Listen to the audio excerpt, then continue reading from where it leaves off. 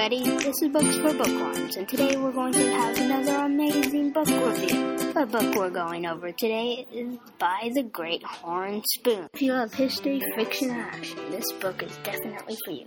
I personally love this book because it's packed with action, and I love reading about what it was like during the gold rush.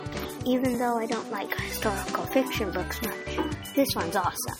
You might be thinking, if this book is so awesome, what's the plot of this book?